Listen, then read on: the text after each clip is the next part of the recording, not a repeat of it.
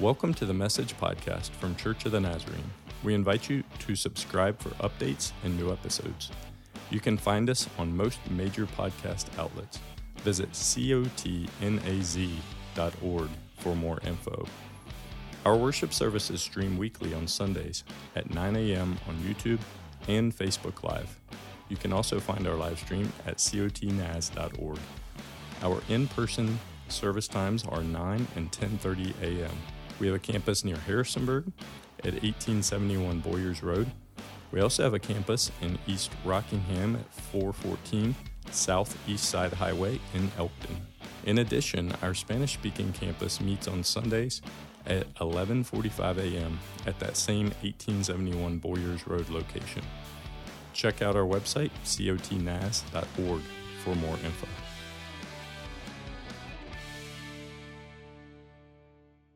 You know that a lot of times I'll begin messages in a moment of confession, and today's one of those days, okay? I need to just confess a little bit. Is anybody besides me still getting those spam phone calls? You know, they're calling about your car warranty, they're calling about that hotel you stayed at a year ago and you want a vacation. If you'll just give them your social security number, bank routing number, mother's maiden name, it's free. You know, you get those calls like, have you gotten so cynical about it yet? Like maybe I have, and there's my confession.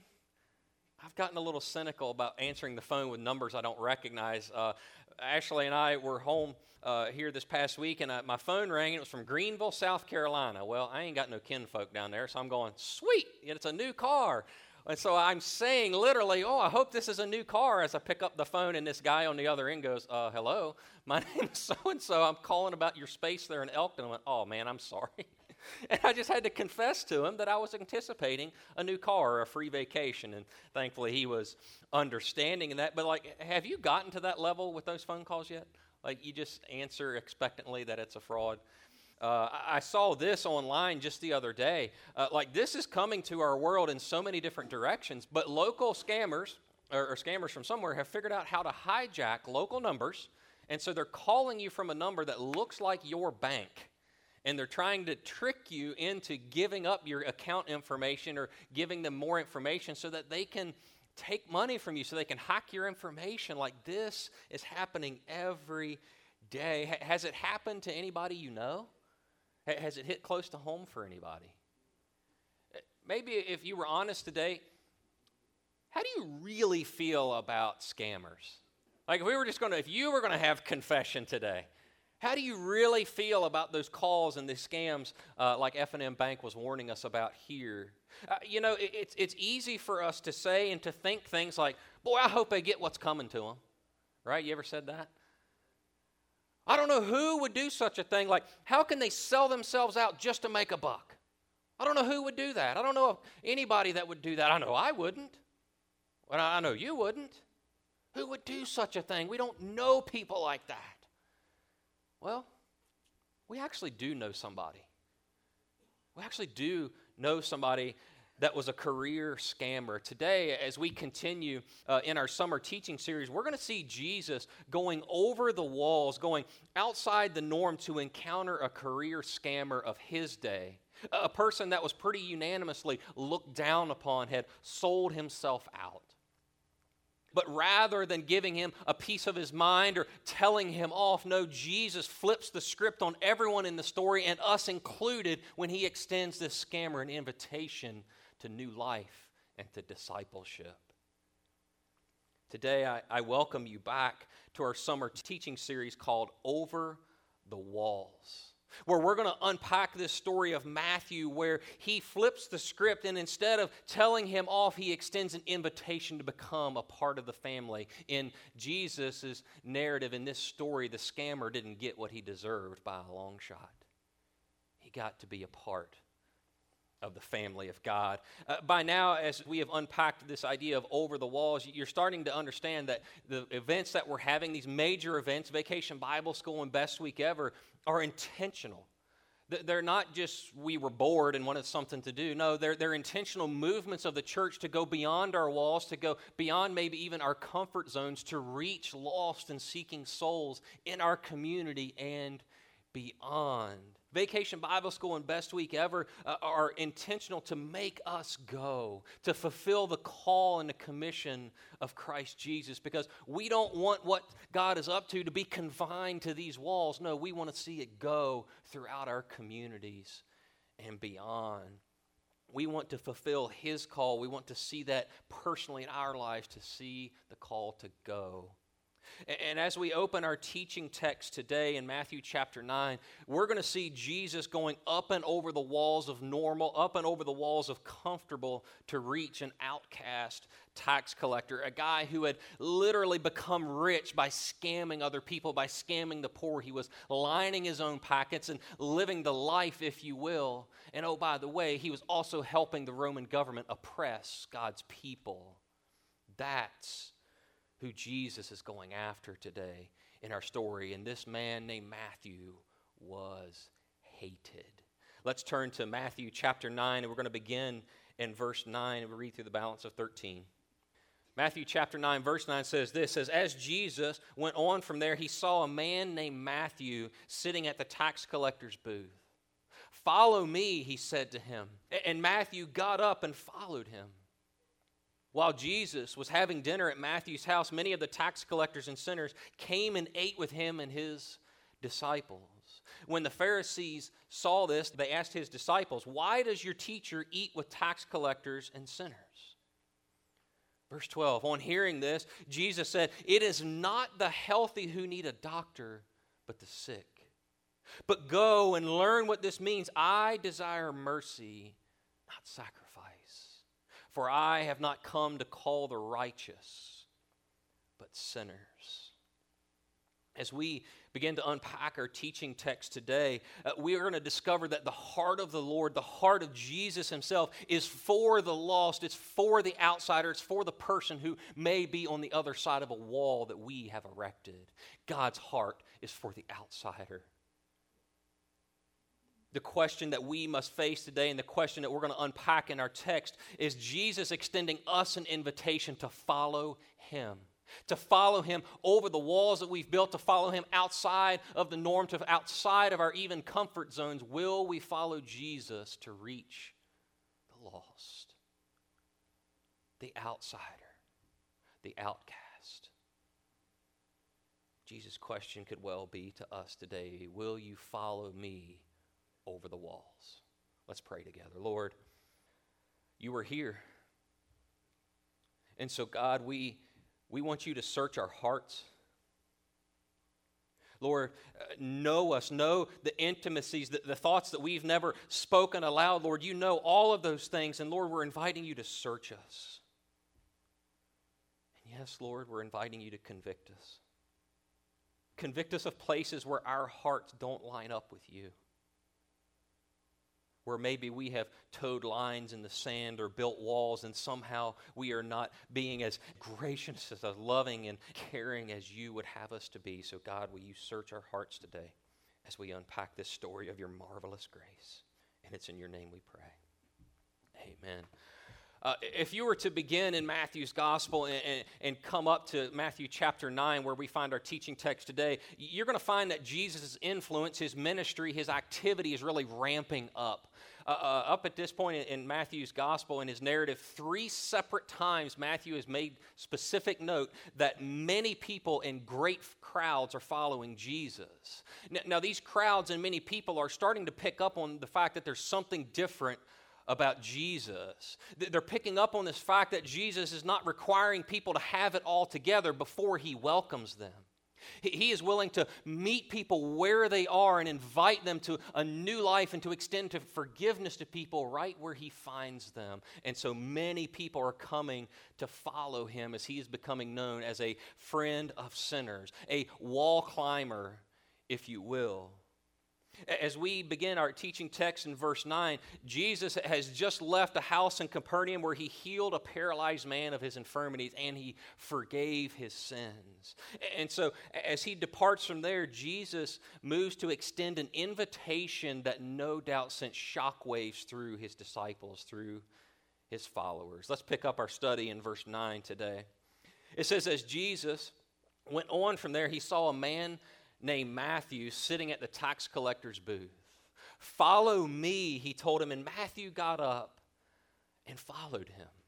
Now, if you were here last week, Pastor Joe unpacked for us a little bit that it is really hard for us to understand this hatred and this disdain for tax collectors that we read about in the New Testament.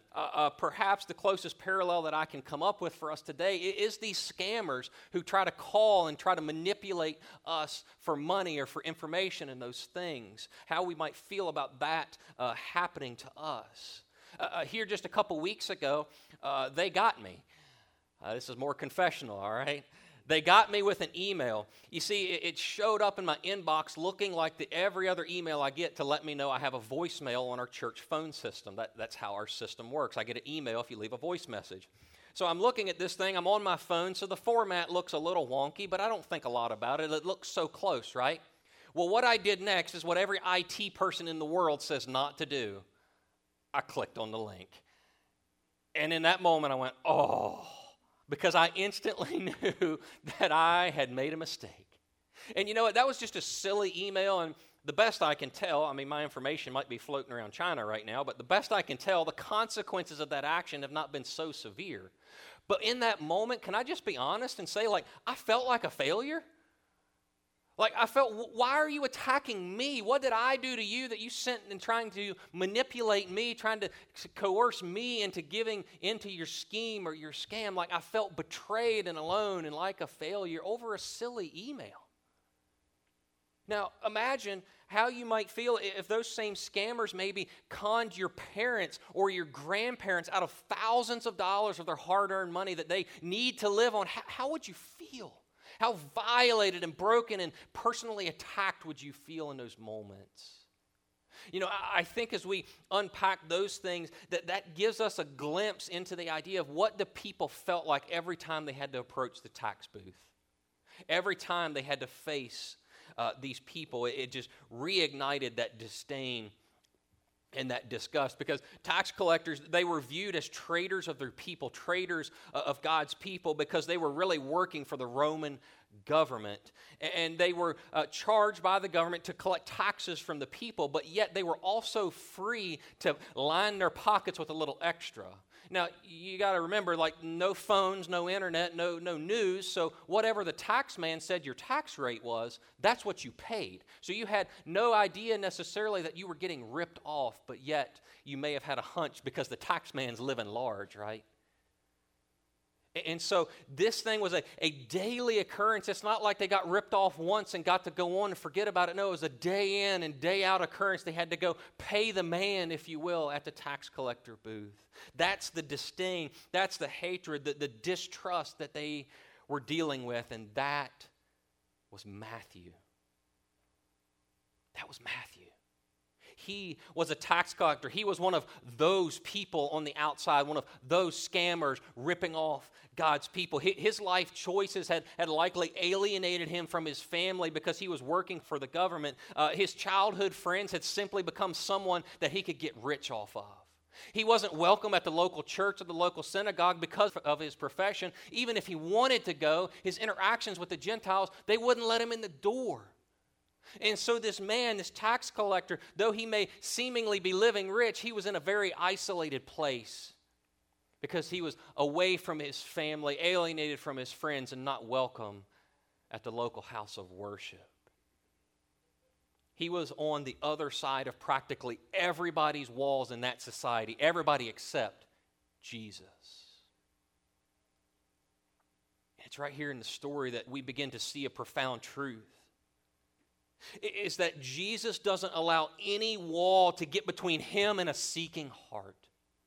There's nothing that can be done. There's no life a person can live that will keep Jesus from extending them grace, extending them new life, extending an invitation to forgiveness and a new story. Friends, that's good news. That's good news. Maybe today you're here and you feel a little bit like Matthew. What I need you to hear today, friends, I'm giving you permission. You can check out here and just pray. If you feel like Matthew, God's heart is for you. You haven't gone so far. You haven't lived such a life that he's not after you and calling you and beckoning you to new life. That's the heart of Jesus. Follow him. Follow him. You know, when Jesus approached that day, he saw a tax collector. Like, he wasn't ignorant of what was going on. He was not unaware of the life that Matthew was living. But yet in that moment, he saw beyond that curtain of shame and guilt in the life he was living to see a heart that was seeking. Jesus saw beyond what everybody else see to see his heart and his desperation for new life and forgiveness. He knew Matthew's heart, and Matthew in those moments was so prepared and so ready by God's grace that he in an instant gets up and leaves everything behind to follow Jesus. What do you think that moment looked like? What do you think that looked like? I got a chosen clip today, and I think it helps us just to understand the dynamics and the many different pieces that were going a part of this story. So let's watch.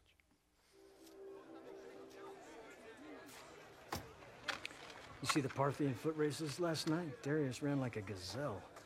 Jews don't go to foot races. Your old friend Simon himself used to run the wagering tables. We're not friends. Next. Okay, fine. So you did not go to the races? You stay home? I went to see my mother. Ugh, that would put me out, too. She asked when you're going to give her grandchildren? She didn't ask. I thought your parents don't speak to you. I had questions I couldn't ask anyone else. The mother of a son with talent like yours should be proud. She's ashamed that I could use the talent that God gave me against God. Next. You're good at something. You found a way to make a living doing it. It's that simple. Must be nice to live in a world so simply ordered. We live in the same world, Matthew. Next. Besides, what else are you going to do with a mind like yours?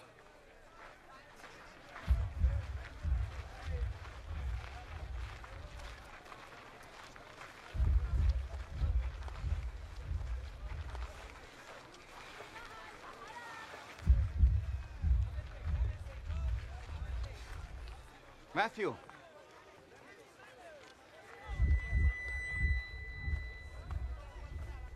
Matthew, son of Alphaeus.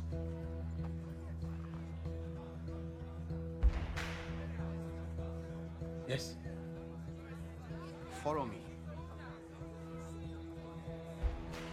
Me? Yes, you. Whoa, whoa, whoa. What are you doing? You want me to join you? Keep moving, street preacher. Do you have any idea what this guy's done? Do you even know him? Yes.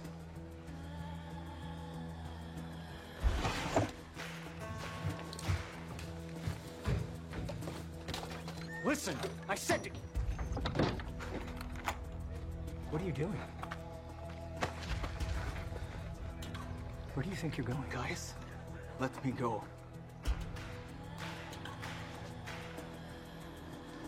Have you lost your mind?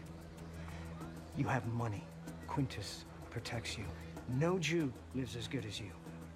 You're gonna throw it all away. Yes.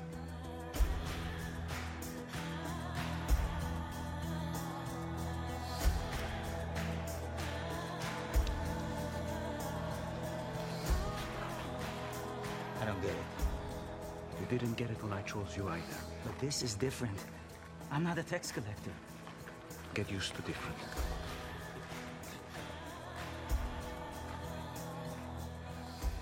I'm glad we passed by your booth today, Matthew. Yes. Shall we? We have a celebration to prepare for. You will regret this, Matthew. What's the tablet for? I grabbed it without thinking. You can put it back. No, keep it. You may yet find use for it. Where are we going? A dinner party. I'm not welcome at dinner parties. Well, that's not going to be a problem tonight. You're the host.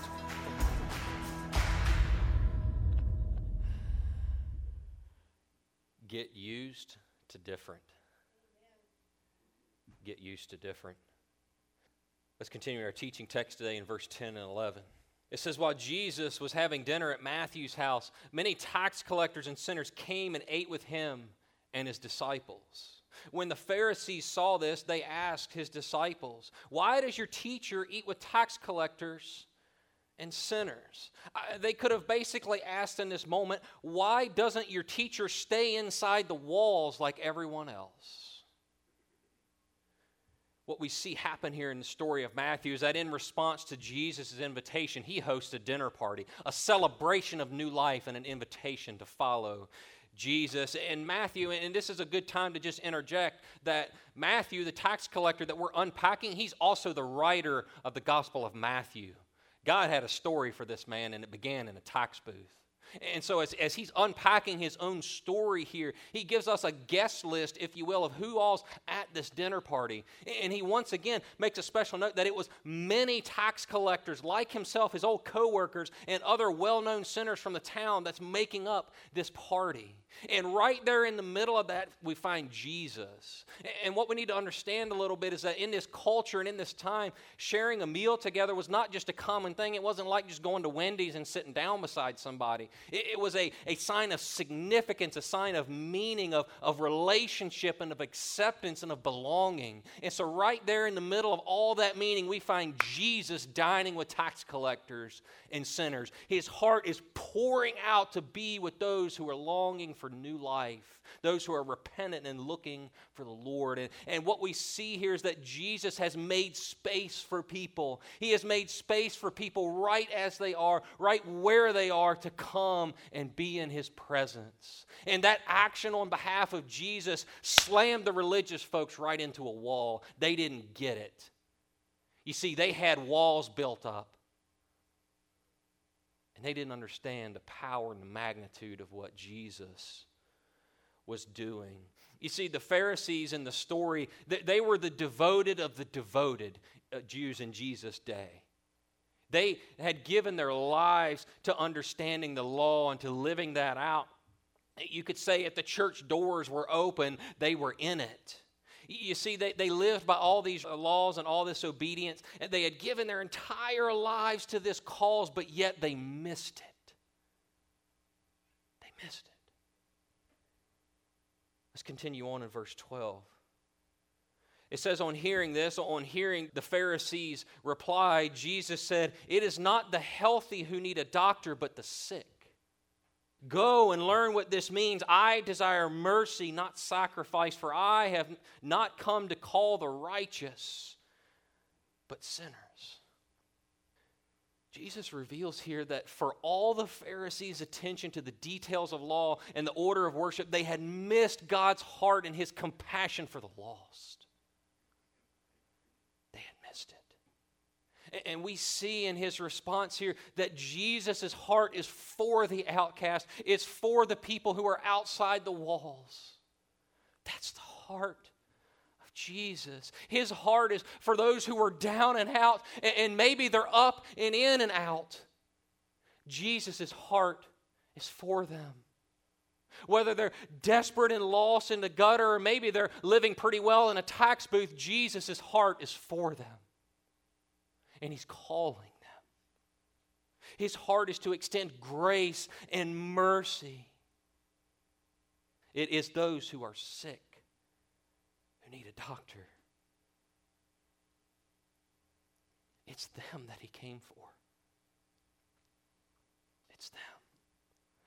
Jesus sends these Pharisees away, telling them to go and learn what it means. Like that was really that was a pretty good jab. These most learned men in Israel, Jesus says, I need you to go and learn a lesson. He says, go and learn what it means that I desire mercy and not sacrifice. This idea of mercy here is unmerited or maybe even unearned favor and kindness. So what he's saying here is that God desires that his people show undeserved, unearned grace, kindness, and compassion to others, just as we've been shown. That's God's priority, that we would extend that compassion and grace to others, because we too have been recipients of his grace and his mercy. In God's mind, that extension of grace is the number one priority for his people. You see, church attendance Giving to the offering, joining a life group, serving at Best Week Ever and Vacation Bible School, all of those things are great and they're important. They're a part of the body of believers, but we can't cling to those things and forfeit showing grace and mercy to people. It's a both and call to discipleship, to following Jesus, that we serve, that we are committed, but yet that we continue to show grace and mercy to the outsiders.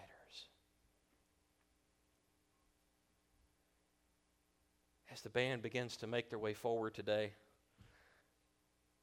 as your pastor, I'm wondering, what are the walls in your life right now? What are the walls? What is God calling you to address? What is God calling you to go up and over to fulfill His gracious call to reach the outcast, the lost, the broken? What have you maybe allowed to block the Lord's flow of grace and mercy through your life? What are the walls? Maybe it's the wall of racism or prejudice. Like you might struggle to admit it, but you still wrestle with being compassionate and gracious and merciful, or even concerned about people who look differently or speak differently than you. Maybe it's a wall of racism. Maybe it's a wall of politics. I just cannot understand how somebody could vote for that person. Whoop, you built a wall.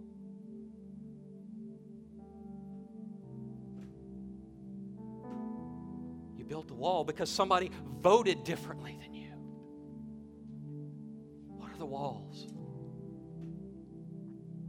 Maybe today, and this one's sneaky, but maybe it's a great big old religious wall.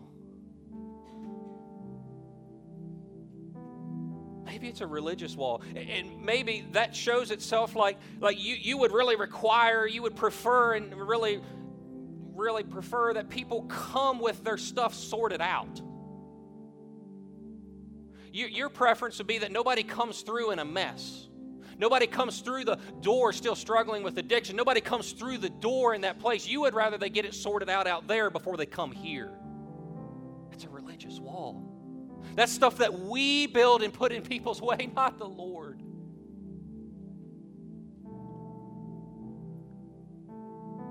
That religious wall says, I need you to think like I think, believe like I believe, and act like I act before I can really welcome you into my presence, before I can really say you're a part of the family. It's a religious wall. We look at people who are struggling with sexuality or gender or addiction, and we say, no, you got to get that sorted out there before you can come in here. That's a religious wall that Jesus doesn't build, we do.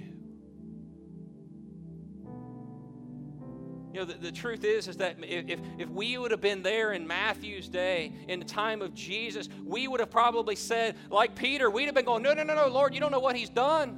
What are you doing? We'd have been right there. Because we build those walls today, 2,000 years later. You say, where'd you get that list of walls from, preacher? Are you talking to me? Well, probably, but those are walls I've had to come across. To be transparent, those are some walls in my story that I've had to go across because the Lord said, follow me. And I need to be more transparent and just say that the Lord is still calling me across walls. You know, I was studying this week and I picked up a William Barclay commentary, and Pastor Jim gave me that set. And, you know, I don't often go to it, but something this week, and that something would have been the Lord, but I went to it and started unpacking a little bit what Barclay said about our teaching text today. And Barclay, he pulls apart, he identifies a couple problems, a couple issues with the hearts of the Pharisees. And in those moments, that's where this whole message flipped on its head for me. That's when the Lord said, hey, check for some walls. This is what Barclay said. The Pharisees or the religious folks, and time out once again, anybody passing on 340 right here would look at you and say, you're religious folk. So just don't separate yourself from the text, okay? We're religious folk to people outside. Okay? So this is Barclay, and he's commentating on the religious folk, the Pharisees. He said that they were more concerned with self-preservation than reaching out to help others. The temperature got warmer in here, didn't it? Barclay says their religion was essentially selfish. They wanted to save themselves but gave no care to the salvation of others. They would rather leave a man in the gutter of desperation and sin than to help him out of it. The Pharisees preferred criticism over encouragement and grace. You know, it turns out the Pharisees were running into some of the same walls that we do. Because I hadn't considered those walls. I hadn't considered those walls. You know, the wall of self-preservation that I have orchestrated and constructed to help protect my experience, to keep me within my comfort zone, because I like my comfort zone, thank you very much. But we orchestrate and we isolate ourselves behind the wall of self-preservation so that we don't have to change, we don't have to pour ourselves out. It's a wall that we've built. You know, I didn't think about the wall of selfishness that views my relationship with the Lord and involvement with the church as being about me. I've signed up to serve at VBS and Best Week Ever, but it's really about me. It's about what I can get. And if it doesn't go my way, I'm going to be upset and tell somebody about it. That's the wall of selfishness that God is trying to call us over and beyond in fulfillment of His heart for the lost. You know, I hadn't really thought about the wall of criticism. The wall of criticism that helps me to isolate myself from your messiness, right? That if I can just keep pointing the finger at what's wrong in somebody's life, I don't have to get their mess on me. I don't have to get near it. I don't have to wade through the brokenness and the difficulty, the reality of people's stories. If I can just remain critical, I can keep a step back. But in stepping back, we're removing an opportunity of God's grace to reach them. The wall of criticism is something we build. You know what? Maybe it's the wall of apathy that just says, nah, they got themselves into that mess. They can get themselves out. They're on their own. Just say that I'm glad God didn't stop at the wall of apathy for me.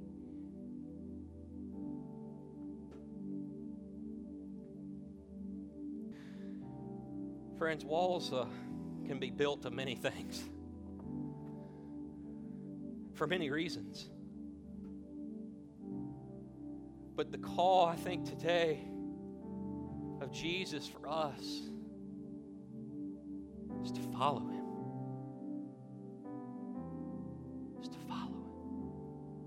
Follow Him over that wall that we've built into the life that He is calling us to a life of grace and mercy and mission beyond ourselves.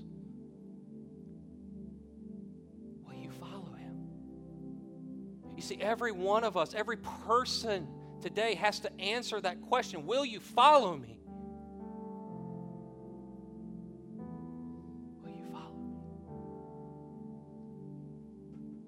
Pray together. Lord,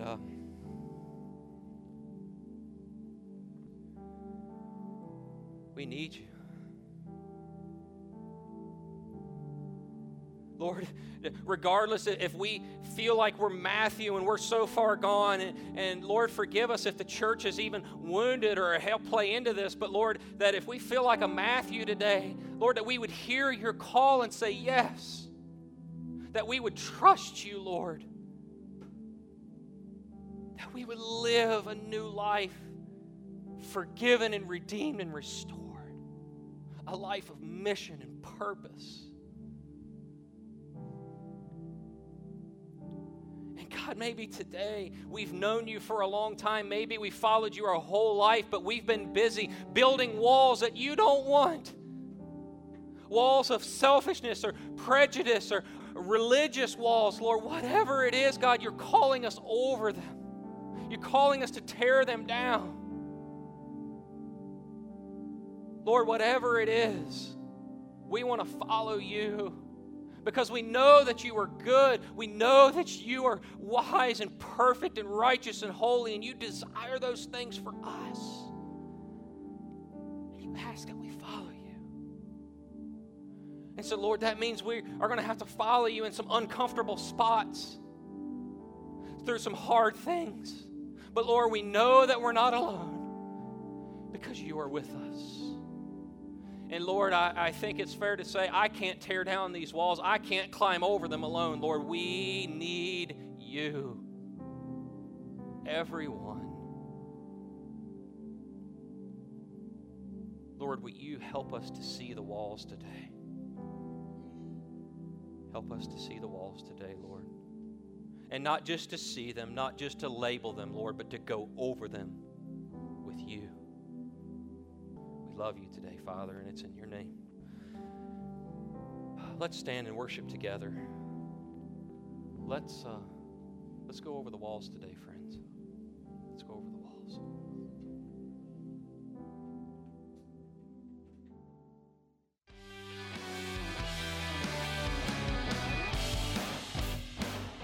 Thank you so much for listening today. You can email us at info@cotnaz.org for any questions about our church. When you're done listening today, please subscribe to this channel for updates and new episodes.